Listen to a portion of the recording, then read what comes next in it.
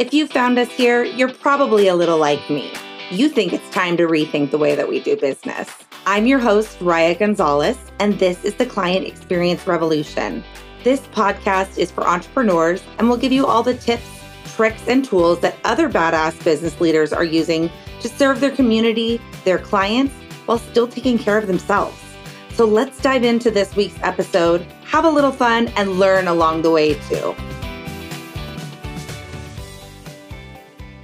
Hello and welcome to the Client Experience Revolution podcast. I am here with one of my very favorite guests, Stacy de Armas. Stacy was with us last year on our most popular episode, Roots to Riches, and I had to have her back. Welcome, Stacy.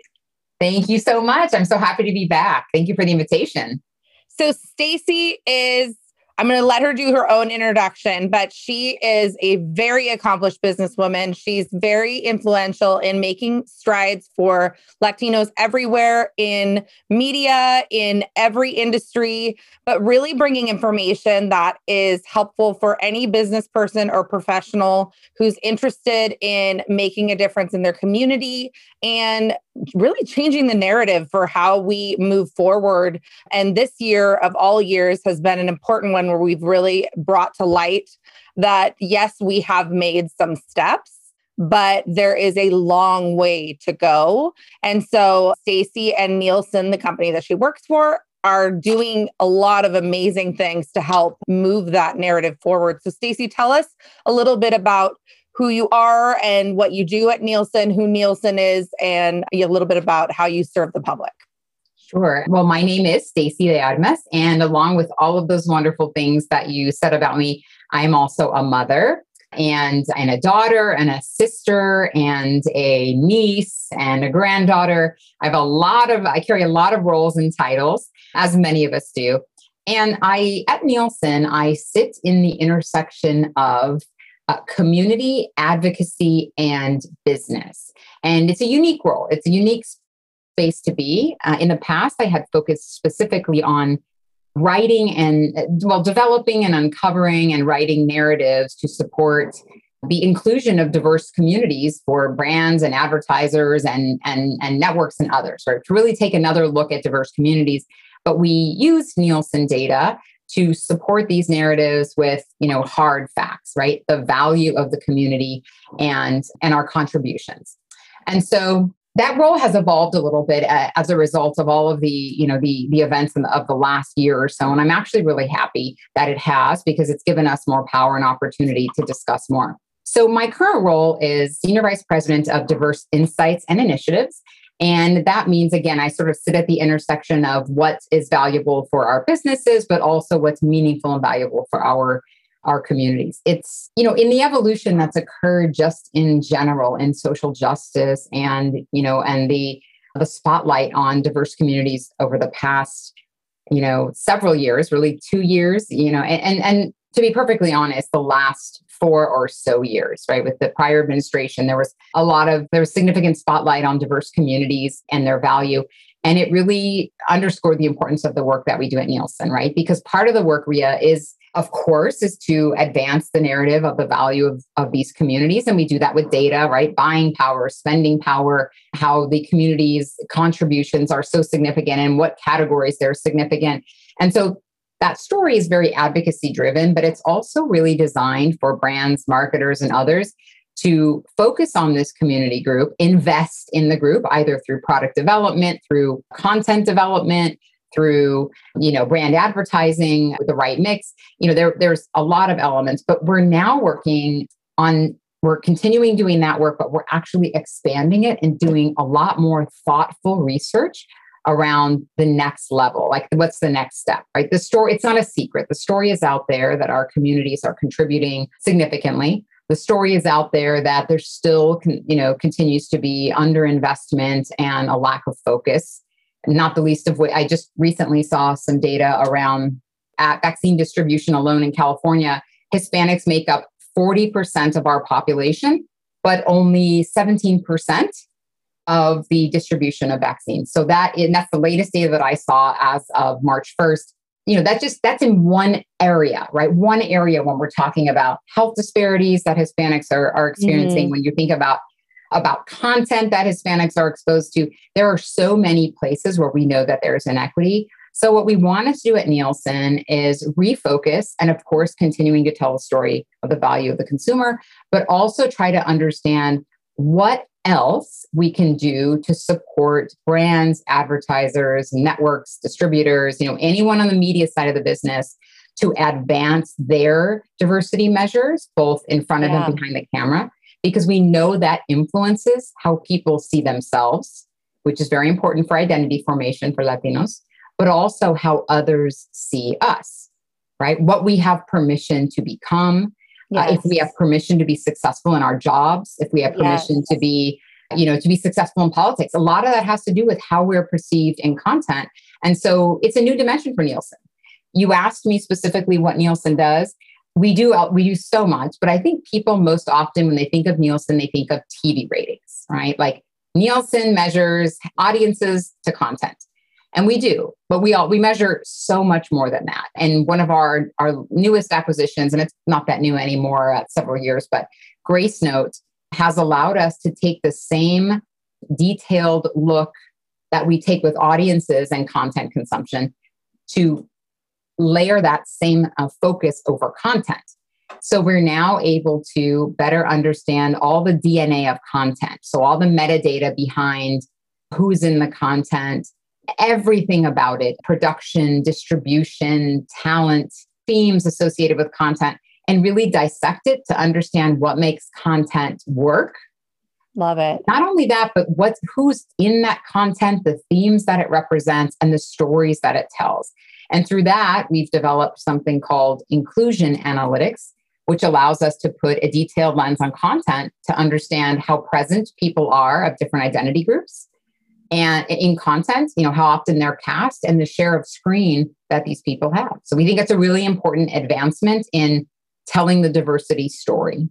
Well, I think there's multi-layers there. I think, as the mom to multiracial children, my children are half Mexican. And so they don't see themselves represented very much in media and, even the Latino side of them, but even having multiracial people being represented. So having a rise in that, I think, is very helpful.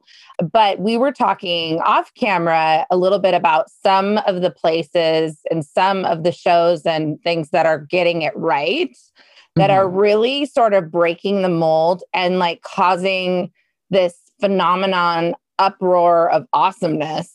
And one that came to mind that's a classic is, there's no secret that Shonda Rhimes is behind two of these that we're going to talk about, but Grey's Anatomy, which was, I think, one of the first that really just broke the mold, where it was just like, this is not going to be white guy, doctor, whatever. It was like, this is the character. So let's just see everybody for this character until we find the character. And then my 11-year-old and I are obsessed with Hamilton. And so we know every word to every single song. So do I. And I'm not 11. And my kids do too. My 17-year-old and my 15-year-old. We have been obsessed for years. It's so good. We have a little deal that when Hercules Mulligan comes on, we go da da da da da da da da da, because she's 11. So his part is a little bit more advanced. But I recall. But I think for her to seeing, they released that. I think they released that on Disney Plus for her to see. And then I also was blessed to be able to see it in Seattle at the Paramount. And even to know, like, something I didn't know was that they mix the characters when they move to locations. It's not a static type of a thing. I mean, the actors are all different every single time. And so that is just, the frenzy behind Hamilton is amazing. And I remember, I forget the name. I think it's Philippa Sue, but I can't remember if that's exactly right. But she was an interview and she was telling her father or her grandfather that she got cast. And he was like, pretty sure you're not talking about the right show because and she's like, no, Dad, it's, they're doing things differently. Well, she's the original. She is the was in part of the original cast. And I was fortunate enough to see it in New York with the original cast. I wish I could touch you right now. It was remarkable. And I actually have been fortunate enough, and it's a testament to my fanning, or what do they call it now? Standing, right? Yes. I actually think I've seen it. I saw it 2 or 3 times in New York, twice with the original cast. And then I am twice in Los Angeles.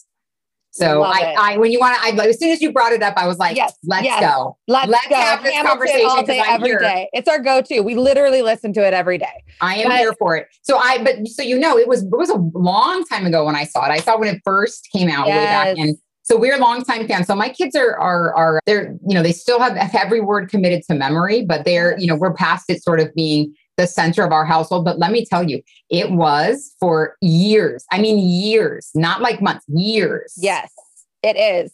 And I think it just transcends. That's the thing. It's like, it's the story that transcends. And that's the part that I'm loving about where some of these places in media are looking at the storyline and the character development and saying, who is the right person for this character?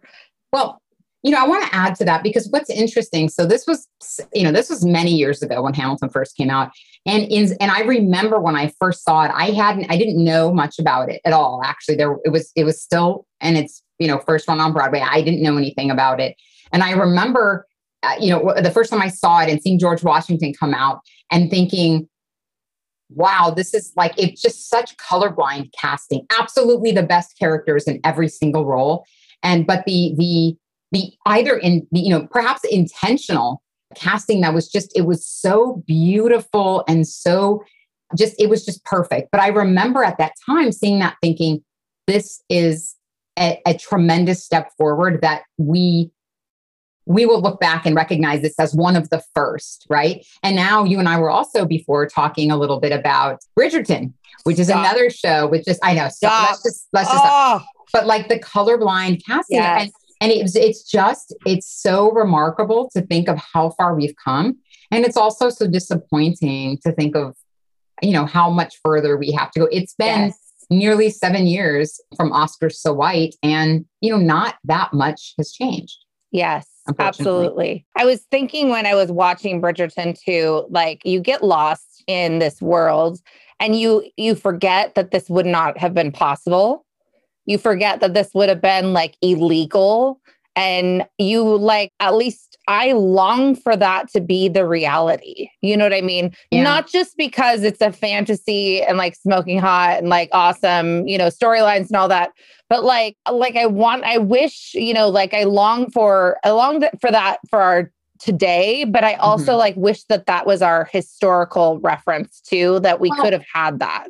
And remember, there's a clue. I think it's about the third or fourth episode in, maybe fourth, because I too originally was like, oh, this is so colorblind, but it actually is very deliberate and intentional because you'll recall a couple of episodes in, and I have seen this. I've watched it twice. It's amazing. Yeah, I love it. So good. When Lady Danbury says to the Duke, the Duke of Hastings, Simon, when she says, this all changed when the king fell in love with one of us. And she says that and at that moment, I had to pause it and I was like, okay, wait, this isn't just another, like a dystopian, like this isn't just that everything's integrated. It happened on purpose and deliberately the way it's written in, through the marriage of the king to, as Lady Danbury says, one of us. And she's describing how important this union was for bringing society together. And there's this other, and that's what she says deliberately, allowed us to elevate into royalty. And she's going sort of through this story. And as I listened to her, I thought, my gosh, it's almost a lesson or a message for us today. Like it is through our actions that we can affect this change. Each and every one of us, through the power that we hold in our lives. And it was so poignant. I actually I pause it and I like made my kids, this is the one part you can watch, I want, and I want them to really read into that and what it's saying. And I feel like, that's the work you're doing. That's the work I'm doing, right? None of us are lords and ladies yet, maybe someday, but we are using our power and our influence in the spaces we have to change that narrative. And the way that, Lady Danbury says that, it's beautifully written in, and that's the deliberateness of what you don't know in earlier episodes is the cause of the beauty that you see on screen. Which I think takes us to our next step. So it's like the first step is casting in a way that really allows the character to be the character, regardless of the color of their skin. And the next step is the content and the storylines, and then really telling real stories that resonate with people and will forward and advance the way that people think. And so tell us about what you're seeing in that regard to help, because we were talking about that a little bit too, in saying that, in some ways we've made some advancements, but in some ways it's what we're seeing on TV is the same old story. And, generally speaking, and we're looking to see a change where we can communicate through media, through cinema, through all of these different entertainment industry tools that we have to educate about other cultures, to educate about what's important, to really elevate us all into a place where we can maybe come together. Yeah, you just touched on it perfectly. There is a component of this that is much more, I don't want it to seem as if we're here today talking about Hollywood and entertainment, and we're not really talking about people, the community, and the consumer, because we are, right? And it is through how we see ourselves in content and how we are portrayed that others perceive us and that our own identity is formed. So there's really definitely a social science approach to this, but I don't want that to be lost on your audience, right? We're supposed to be talking about consumers, the value of the consumer, and growth. This is a part of it. And to only look at it through one lens, you would be missing all of the inputs that really influence how the consumer is perceived by brands and others, the investments that we are receiving at this point from all over, right? Whether they're brands or advertisers or whomever's investing in our community. To look at it just through one lens, we'd be missing that. So you brought something up earlier. You were talking about your kids and you were talking about, identity a little bit and seeing themselves in content. One of the really interesting things we have embarked on at Nielsen is a project that we call Grace Note Inclusion Analytics. And it is through all that DNA and that metadata, the little tiny bits of data that make up a piece of content, that we're able to, dissect it and take a look at how present different identity groups are in content and how that compares to their presence in society, right? So really simply, we looked at the Latino community at a high level. And we said, okay, we know Latinos represent 19 to 20% of the population. How present are Latinos in the most seen content? So we'll look at the top, 100 shows on television, cable, and streaming. And how present are we? Are we as present in content that people see as we are, in any given neighborhood, more or less? And the answer, of course, was a resounding no. While we represent nearly 20% of the population, when you roll up all three platforms, broadcast TV, cable, and streaming, we are only present about 10% of the time. So we have a 10% share of screen. And it is actually worse if you separate those three platforms and you look just at broadcast versus just cable versus just streaming. I think broadcast overall is about 5.5%. And so you start to realize, okay, we're not even present that much on screen. It's not surprising that the identities that we form or that people form about us or for us, what they think about us, are based on a very small subset of content where we're present. And then we took it further, Ria, and we said, okay, let's look at when we are present on screen, what are the types of content that we are associated with? Where are we when we are there, right? And so we took a look at Latinas in particular, and we said, okay, we want to look at shows where Latinas are represented on screen, at the highest levels. We know they're not represented anywhere near where we should be, but we took sort of the top, we're the most represented on screen, Latinas. And then we said we want to look at where Latinas are also most present in the audience, because we have now two sets of data, right? We have the metadata around the content, and then we also have all of our audience data that we have always been doing. So when we marry those together, we can see not only who's on screen, but who's in the audience. So the subset was when Latinas are most present on screen and when Latinas are in the audience consuming this content, how do we see ourselves? And I have to tell you, some of the data and I'm not being dramatic, absolutely serious. It's heartbreaking to see how young Latinas see themselves, generally speaking, in the themes around content. So because we have that metadata, we can also extract what are the themes of this content where Latinas are most present and where they're most in the audience. And the themes are things like melodrama, crime, fights, dramatic, versus we did the exact same analysis for white women. And white women, when they're in the audience and most present on screen in that same content, the themes that came out, the top themes were things like husbands, daughters, family homes, pastures. So different. I was like, okay, it's no wonder that we, it's no wonder this is such a challenging battle that we are still engaged in, right? You and I have been doing this work for so long. So the question is, why are we still doing this work? Why has it been 7 years since Oscars? So why are we still doing this work? And part of it isn't just because of how we're perceived from, the political, different corners of the political sphere or the social sphere. Those ideologies and those perceptions of our community are definitely and absolutely rooted in how we are presented in content. Right? If you're outside of the identity group, all you know is what you see on screen. And if you are in that identity group, all you know is is your personal experience and what you see on screen.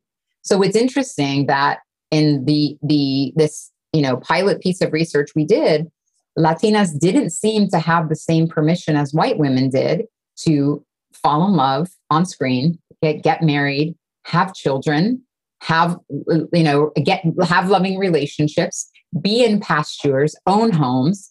I mean, it's no surprise that, so where this really needs to start, there's a couple of angles. One, we have a lot of work to do in the community. We have a lot of work to do with brands and advocating for the value of the community, showing our spending power, showing our strength, showing the growth in the community, the acquisition of education, all of that. And the other part is working with media and entertainment industry to better present and position our community in content and and as cast in content. It doesn't mean every story has to be lovely and beautiful. There are still going to be gritty stories, and we love those, right? But they should be presented in alongside content that better represents our community.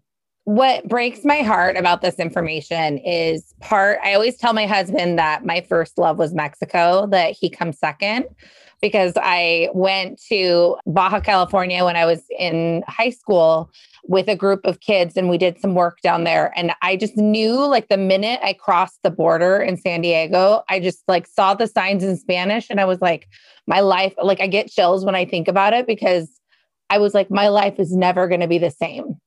I just fell in love with this country. I fell in love with the culture, with the food, with the people, with the language.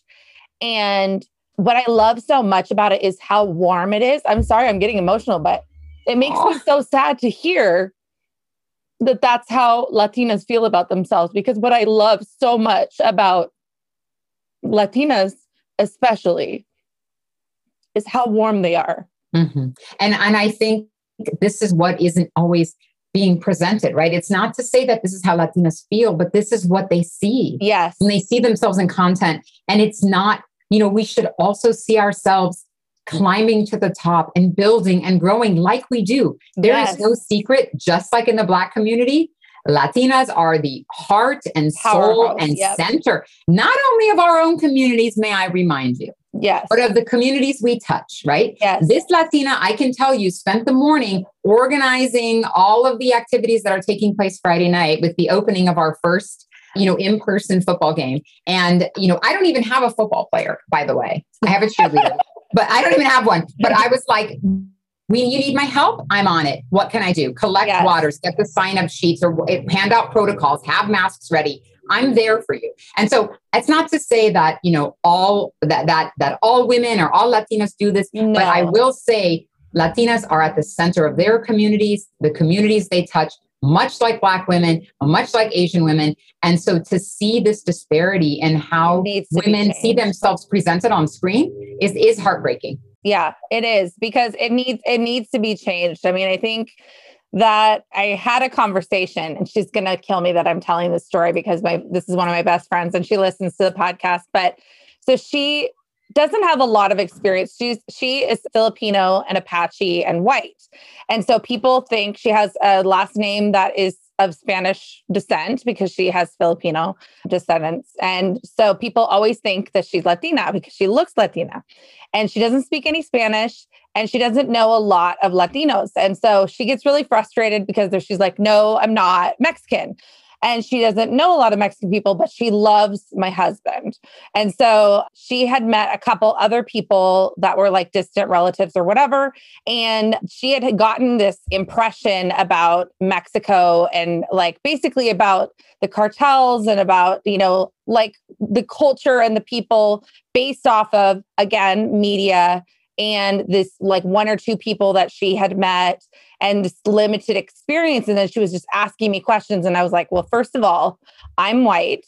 So like, I'm totally willing to like answer your questions from my perspective of being married to somebody who's Latino. But why don't you just talk to Ismael about it? Because he's like legit Mexican, came here from Mexico. But, like these are stories. And I said, I can tell you what my experiences have been. But she felt bad because she was like, I didn't know. And I was like, well, how are you supposed to know if these are the only stories that you've been told?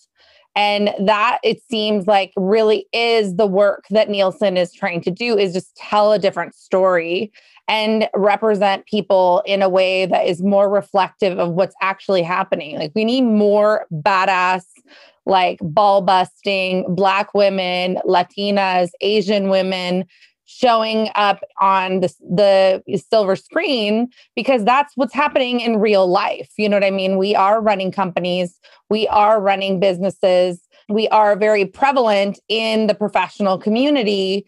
And by we, I mean them, not myself, but I mean we as a community.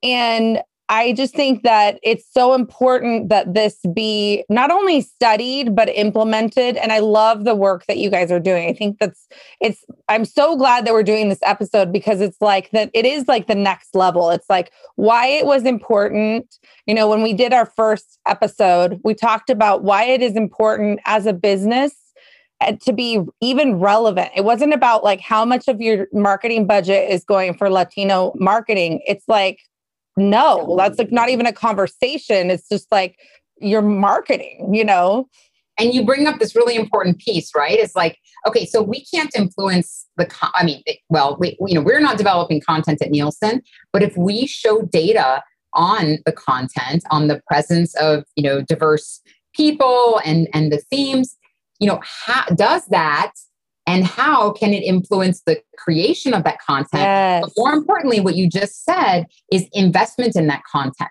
If I'm a brand, I want to make sure that I'm investing in content that well represents community groups, or that I'm speaking to the right communities, right? Yes. I don't want to make sure I want my content, my ads, and all kinds of content, I'm sure. But this is another dimension on which to evaluate content.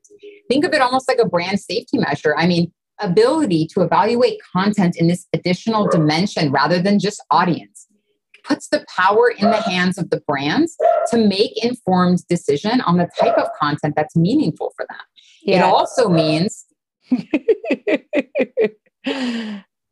it's okay. It's okay. See, this is that one's staying in here, by the way. Is it? Yeah, it's staying. Because that's the best part about this podcast is like, it's real life. It's a real conversation. I am a real life working mom. My children go to school from home. I have a little dog, and I'm a single mom, and I'm doing my best to power through all of the challenges of the day. And I encourage all of you on this call to do the same. We do what we do. Keep going. That's right. But the piece that you said that really resonated with me was the brand piece, because this isn't just about, of course it's about, content that's developed, and it's about networks, and it's about, streaming companies and everyone that's developing their own content and distributing content. It's very important that they know what their portfolio looks like, whether or not it's diverse. Are all people represented? But it's also important on the brand and advertiser side for them to have some power now to be able to choose content on this dimension. And by doing that, I mean, we're really getting like into the nitty gritty. But again, this is an area that I feel like when we're talking about the power of the consumer and part of the power of this community is in changing the narrative about how we're seen and perceived. And so the work we're doing at Nielsen is to provide the resources, the tools, and the metadata to look at this on another dimension that it shifts the power in a way, right? It gives other people the power to evaluate content. Well, it takes the diversity and inclusion statement off your website and says, put your money where your mouth is. That's what you believe? Okay. Let's see it. And we're glad to be able to bring this dimension. And we're not just bringing it, of course, to agencies and brands and advertisers. We're bringing it to distributors and to networks and to other content developers and studios so that they can also, own their narrative and their story. We don't believe right now that any, network or studio specifically is trying to underrepresent or that they may even not know. This kind of data in this way has never been available before. It has been available through, annually the UCLA does a Hollywood Diversity Report. Annually, USC does one. But those are custom pieces of work that come out that are dimensioned, and they're they're a very important narrative, a very important voice in the industry. But what we want to do is take data like that, which we have, and marry it with audience data to really understand not just the content, but who's viewing it. And we want to operationalize it, Ria. We want people and buyers and planners and agencies and producers to have it on their desk quarterly, not a report that comes out once a year that you evaluate on sort of big buckets of data, but where you say, what's happening on my platform? I'm Netflix. What does my content look like? Where are my gaps? Where do I need to have new shows and greenlight new content from Afro Latinx, Black trans? Where am I missing? And the thing about this data is it's not just high level. Like, we're not just looking at Hispanic, Black, Asian. We are doing this on more than 60 dimensions. So we can look at LGBTQ Black women, and we can take a look at their presence in content and whether or not they're represented or underrepresented. We're, for the first time, looking at Native American communities. We've not done that before.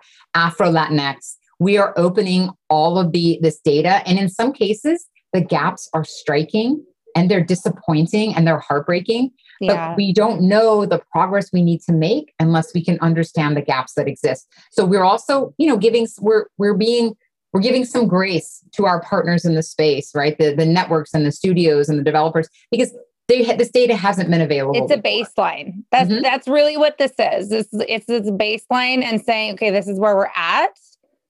And now let's work together as a community to change it. And what I'm seeing is these different buckets.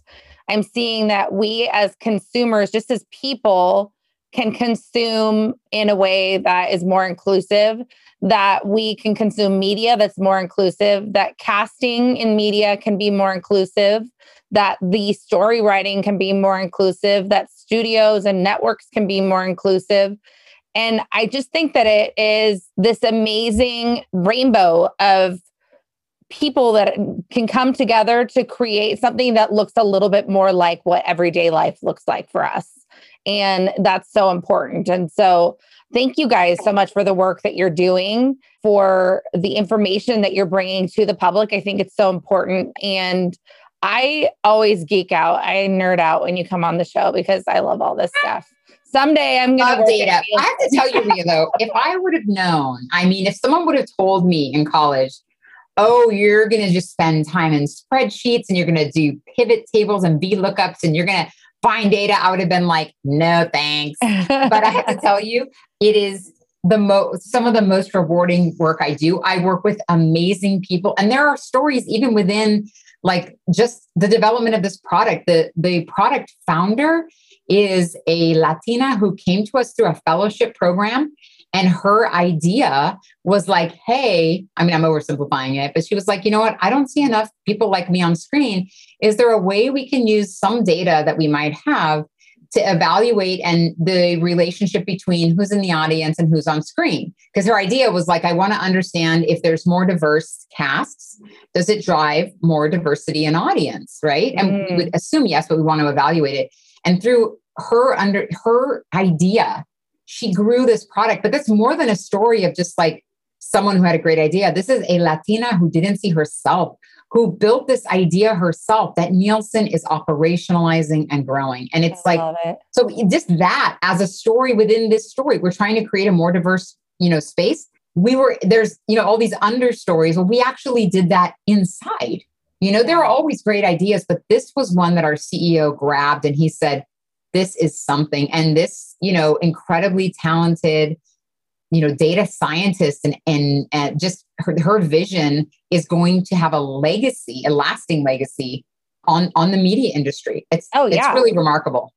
Well, again, this is the baseline. Like this is just the starting point, and it can now be evaluated moving forward. And hopefully we continue to see growth and a movement in the right direction. So and there are so many, by the way, I should mention, we're just getting started. So we're open to ideas. Find us, anybody, DMs are open. Let us know. One of the other dimensions that we're looking at for this data is like brand placement, right? So when you are watching a show, and not Bridgerton, because there wouldn't be a beverage perhaps that you recognize on Bridgerton, but when you're watching other shows, brands evaluate content for brand placement all the time, especially on streaming where there isn't commercials per se.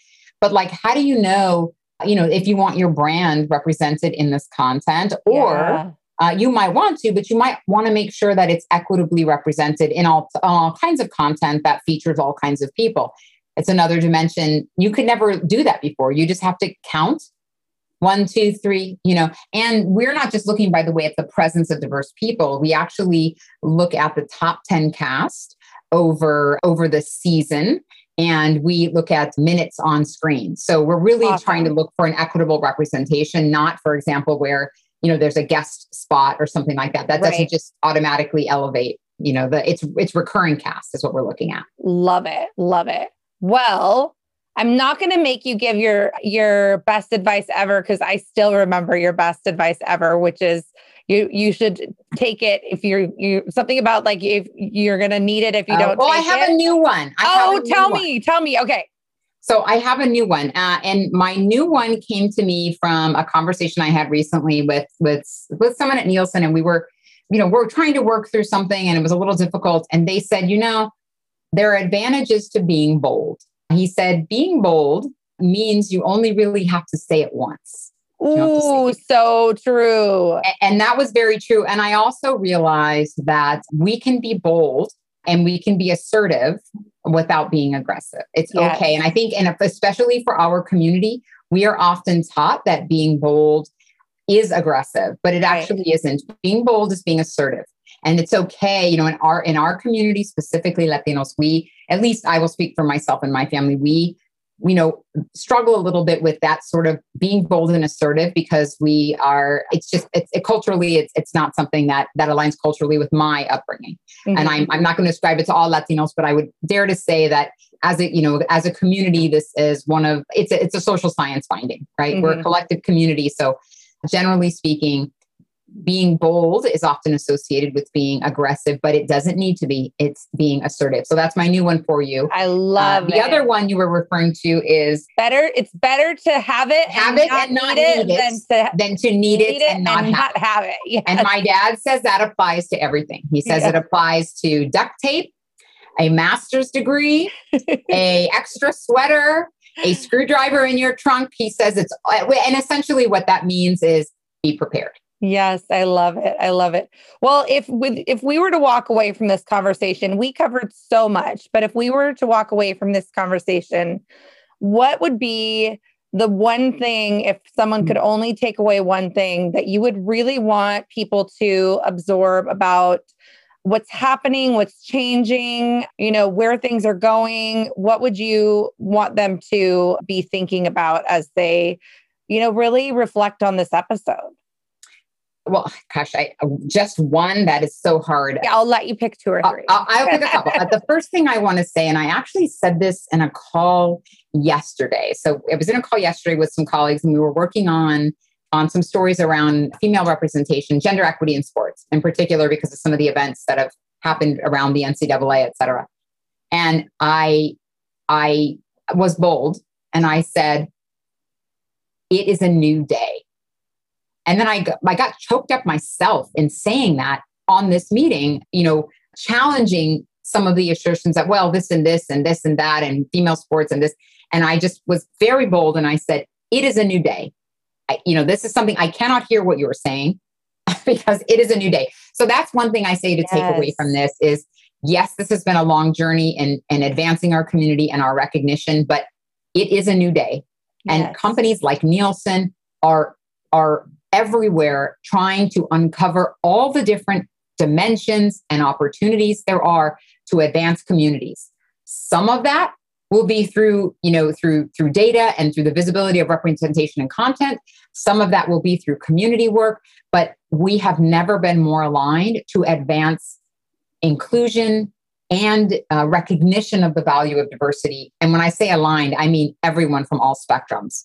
So perhaps those are the few things that it is a new day.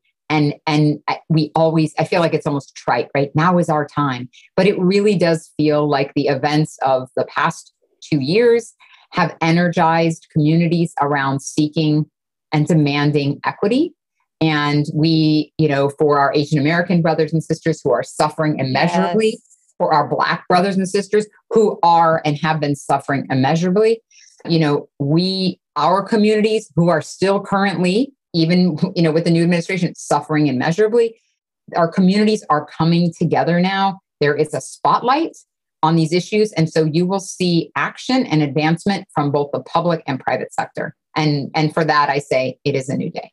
I agree. I 100% agree. And I hope that we can continue with the momentum that the unfortunate events that happened that caused the momentum to really rise up. But I think we needed to see with clear eyes what was actually really happening and has been happening all along. And I'm hopeful that we can continue each day to rise up and say it is a new day. So thank you. Thank you so much for coming back on the show. My pleasure. I'm always here for you. Siempre. I love talking about this, and I love talking with you about it. I love that your audience is interested, and hopefully this will be a company someone's run or walk or casual Saturday with wine or a soda, whatever people choose to. And I'm honored to have the opportunity. So thank you so much. You are so welcome. Well, this has been another episode of the Client Experience Revolution podcast. I'm your host, Raya Gonzalez, and we thank you so much for joining us, and we will see you next time. You know what I love? It means so much to me that you took the time to listen to this episode. If you did enjoy this episode or any of our other episodes, and you'd like to help support the Client Experience Revolution podcast, please share it with others. Post about it on your social media or even leave a rating and review. And if you want to catch all the latest from me, you can follow me on Instagram at link.consulting. That's LINQ.consulting. On Twitter at Link Consulting. And even better, find us on YouTube. The channel is Raya Gonzalez, and you can see all of our podcast episodes in video format if you're just curious to see what our guests look like. We appreciate you so much. And that's why we're excited to see you next time.